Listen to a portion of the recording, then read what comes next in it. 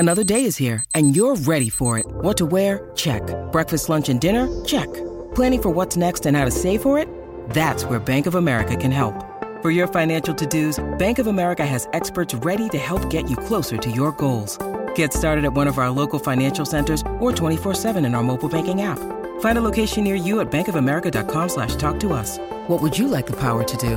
Mobile banking requires downloading the app and is only available for select devices. Message and data rates may apply. Bank of America N.A., member FDIC. When you need mealtime inspiration, it's worth shopping Kroger, where you'll find over 30,000 mouth-watering choices that excite your inner foodie. And no matter what tasty choice you make, you'll enjoy our everyday low prices, plus extra ways to save, like digital coupons worth over $600 each week. You can also save up to $1 off per gallon at the pump with fuel points. More savings and more inspiring flavors make shopping Kroger worth it every time. Kroger, fresh for everyone. Fuel restrictions apply.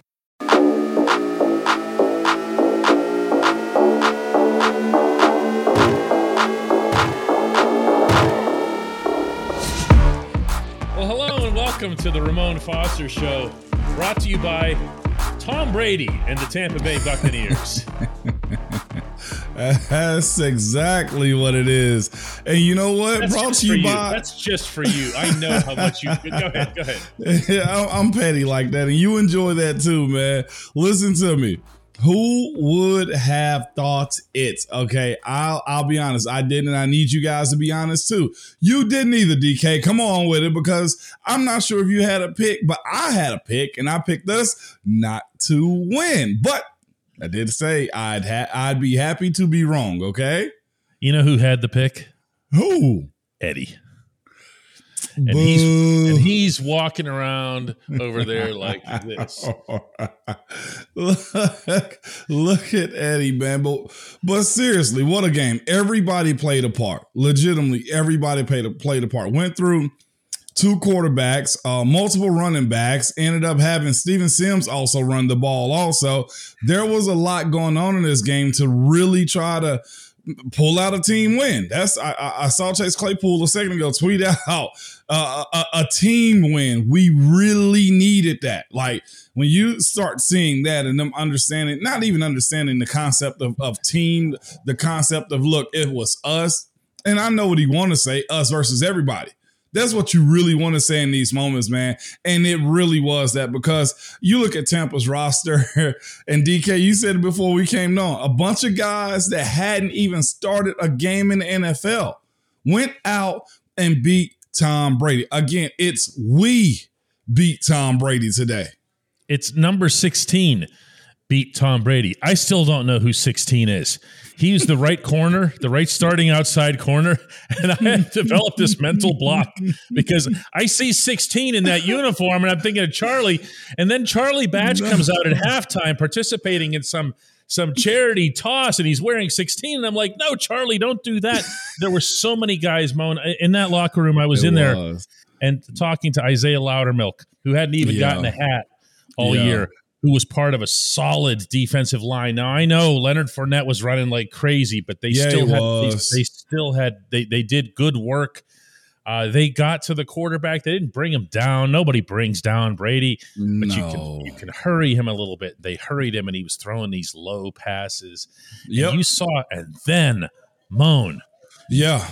A couple of things to bring up with you. One, Devin Bush making the play that he did. Oh my gosh. Oh my. Not just that, I also saw Devin Bush sit down their fullback number 41 too a few times. He played with a level of physicality today too that you got to give credit when credit in there, when credit is there. And I know what you say. Well, that's what he's supposed to do. But what I'm also saying is all of us have collectively been a group that criticized him, that called him out on a bunch of stuff. And you know what he did? He answered the call. Yes, he did his job.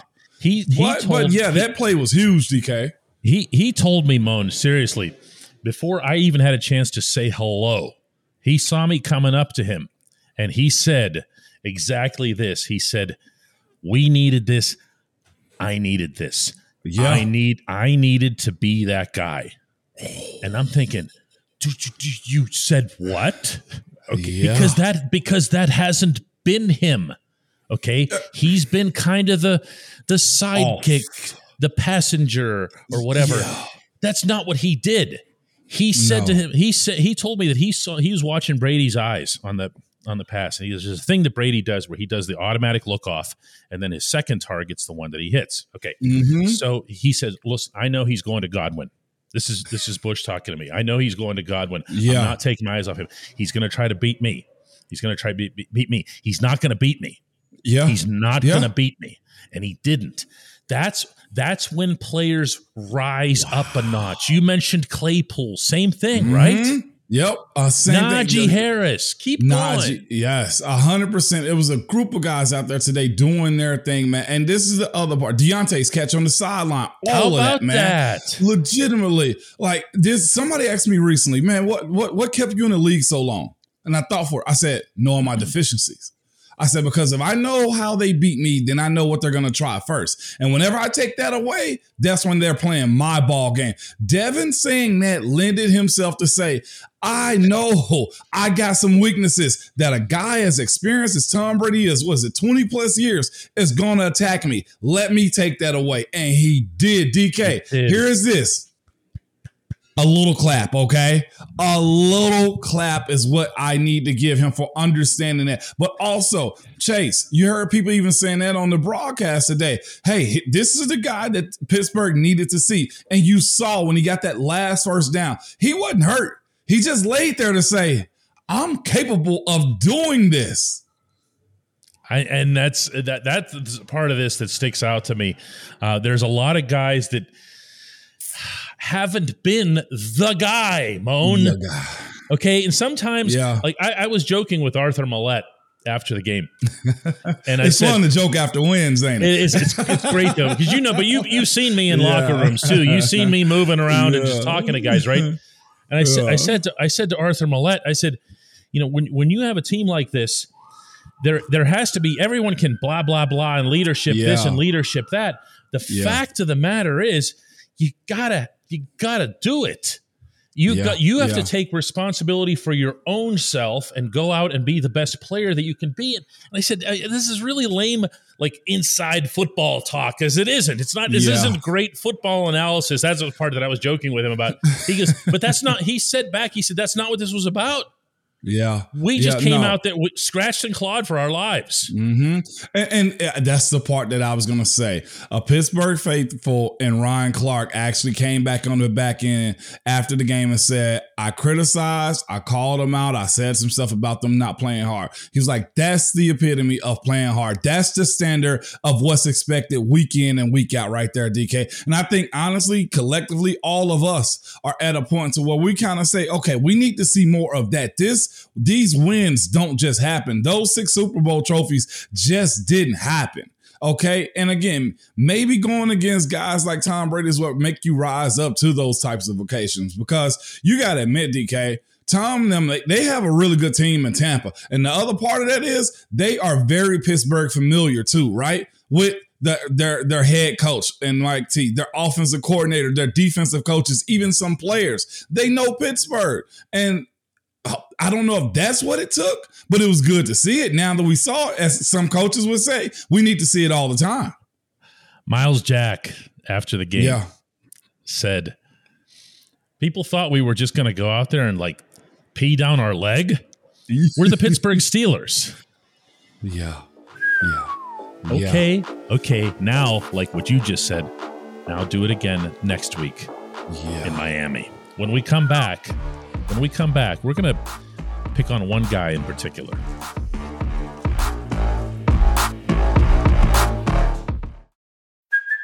Hey, it's Kaylee Cuoco for Priceline. Ready to go to your happy place for a happy price? Well, why didn't you say so? Just download the Priceline app right now and save up to 60% on hotels. So whether it's Cousin Kevin's Kazoo Concert in Kansas City, go Kevin, or Becky's Bachelorette Bash in Bermuda, you never have to miss a trip ever again. So download the Priceline app today. Your savings are waiting. Go to your happy place for a happy price. Go to your happy price, Priceline. Welcome back to the Ramon Foster Show. For a player of the game, we could pick any number of people. We've already mentioned a few of them here. For person of the game or individual of the game, I got to tell you, Moan, that game to me personified your head coach. Yeah. I know there's a lot of people that are mad and 1-4, and even now it's only just 2-4 and everything else. And there have been some bumps along the way and some things that he's done wrong and rubbed people the wrong way. But that game, those 3 hours over there across the river, that was a Mike Tomlin scene. That was a Mike Tomlin W. It was. I told you, and I tell this our listeners all the time, man. People that's watching us and listen to us on podcasts. He has a way of just lightly tapping you with the edge of the knife, just being able to just twist just a little bit to get you going. I know for a fact last week was ugly inside of that locker room. Okay. Everybody's head was down, go to work. And then comes late Thursday, Fridays, and into Saturday to where the belief in, look, man, you know who the heck you are.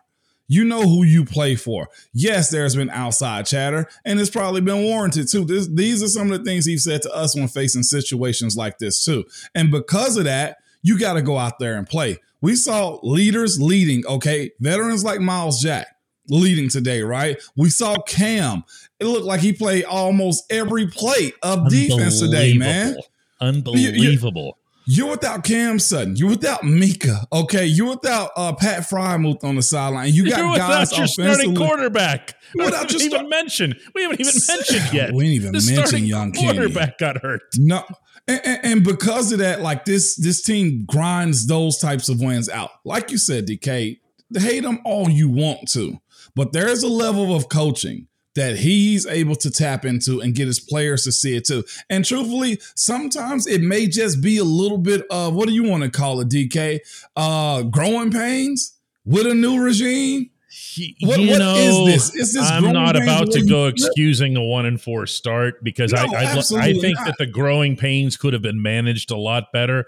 And these next 2 games are still going to be massively tough. So we could still be looking at 2-6 entering the bye week and whatever else here. So I'm not ready to go that route. But yes, that exact thought that you had, I just had that coming over here from the stadium. I did. I thought to myself, listen, there were always going to be so many moving parts, unlike any season that he's had to manage, including having the trash coordinator. And by the way, that hasn't changed. He scripted one nice drive. Okay, was that what you were going to jump in? No, later we'll go there. We'll just hijack the Hey Moan because that makes sense on what we saw. Okay, yeah, go ahead though. But all I'm saying is he's had certain things that he's had to deal with. Some of them that he hasn't had to deal with, but has dealt with anyway, meaning of his own doing. But it's starting to look like it has something to it. Just for example, Moan, look how much different the offense looks when Chase and Deontay are players. Yeah. Yep. That. Just forget everything else. Forget everybody else and Pickens and all the quarterbacks. Just those two, how different the offense looks when they're catching the football. Yes, when they're catching the football and involved also, man. I wasn't particularly satisfied with the OL play. I saw somebody say they fought good late. There was a lot of pressure on that side of the ball too. Again, these are a lot of moving parts of what this team is right now. You got OL, you got young wide receiver, you got new quarterback with an S at the end of a quarterbacks, okay? And just a bunch of just revolving door on defense. Again, no excuse. The standard is the standard. He said that, okay? With that being said, there's still room to grow within that Mike Tomlin concept of saying he gets his team ready to go. But we'll save that, DK, to Hey Moan. And that, by the way, is coming up next. The only segment that matters.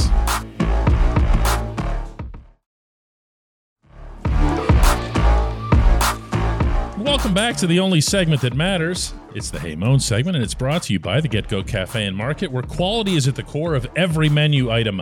3 expert chefs fine-tune every detail, from how classic and unexpected flavors complement each other to the order each fresh ingredient is added, so that every sub, burger, salad, wrap, drink, and app is crafted for craveability. Yeah. Order now from GetGo Cafe and Market today. Better believe it. All right, here it comes. I he's have got this this one. submission from this guy in Hendersonville, Tennessee. L. Foster.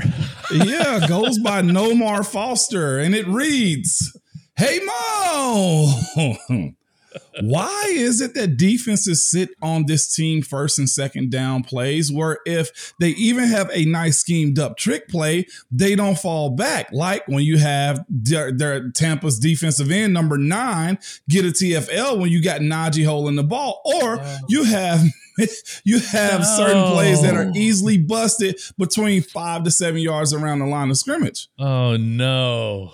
You don't go downfield consistently enough to keep defenses honest. No. You don't undress a defense to where they have to be spread out. Our offensive sets are tight as heck. Nobody's moving. If you are moving back, it's a 10-yard max when it comes down to this team. The wide receivers are running 12-yard comebacks at the most, okay? Everybody's squatting on this team. We used to strategically do that sometimes in games just to get them comfortable so we can go over their heads with other coordinators that I've had in the past. I'm not opposed to it. What did Todd do? Dump off. Then what will happen? The defense gets taken off, okay? Because we will have ghost routes where you hand the ball off and a wide receiver will come around the back end of the quarterback. That'd be a ghost right there that holds the defensive end. Whenever he ran that whatever play, to who was it? It was to our guy, Steven Sims. Mm-hmm. Yes. And I'm thinking to myself, you're not gonna trick a defensive end when you know majority of the time you're handing the ball off anyway. Right. Like, help yourself out. The passes that you are throwing are just right in front of them. That play, by the way, just for anybody who doesn't know what he's talking about, Steven Sims coming, like they were running wide receivers behind the quarterback. That was pretty steady. But like you said, that's done mostly to keep DE off your quarterback. Because the DE has to follow that guy. So what you're doing with Sims is you have him running this thing that's supposed to bring the DE and does bring the DE. And Sims is the size of one of the DE's legs. Yes. And there he goes. It was Joe Tryon Shoyinka.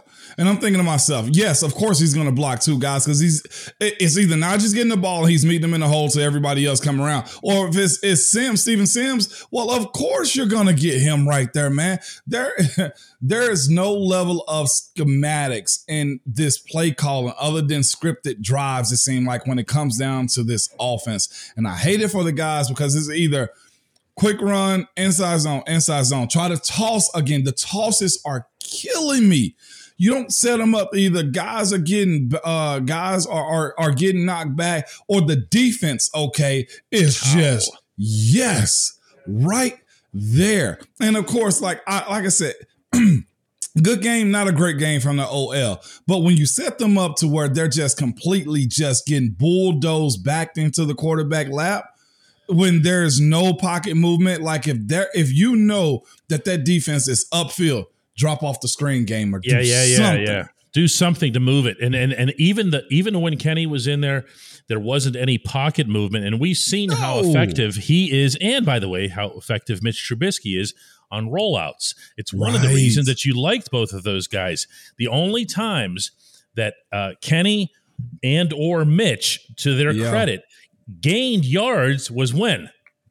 Is whenever they were scrambling, moving around. They went straight forward. Yeah. They busted the pocket by going forward. But there wasn't anything that was designed that was taking them side to side.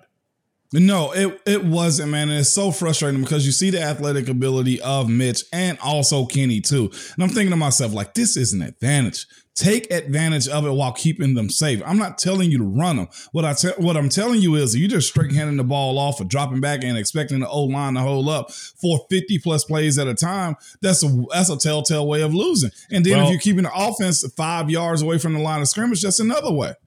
What's the first place I go in the locker room when the door's open, Moan? Big boys. I go in right back to your corner. Okay. Yep. And who's the first people that I consult on what actually happened in the game? Yep. The big boys. Because who knows everything that happened in the game. Okay. The big boys. So I spent a little bit of time with those guys, and I always do that first. And I I got some pretty good feedback on this. They acknowledged their mistakes. They didn't like they didn't like a couple of the holding calls. You know how that goes. Okay. That guy was picking on me, and all I did was we got tangled up and I fell back and he grabbed this. Okay, fine. All right. I accept that. However, when the OL guys tell me, and you learn to trust them, you learn to trust guys, okay, that aren't BSing you and whatever else here, this is why I was so happy to hear you say that they found that fight in the fourth quarter. They did. Okay, but guess what? That's when they were allowed to fight. That's how they feel about it. Okay, because what they were trying to do was to manage a static pocket, like you said, through the whole game.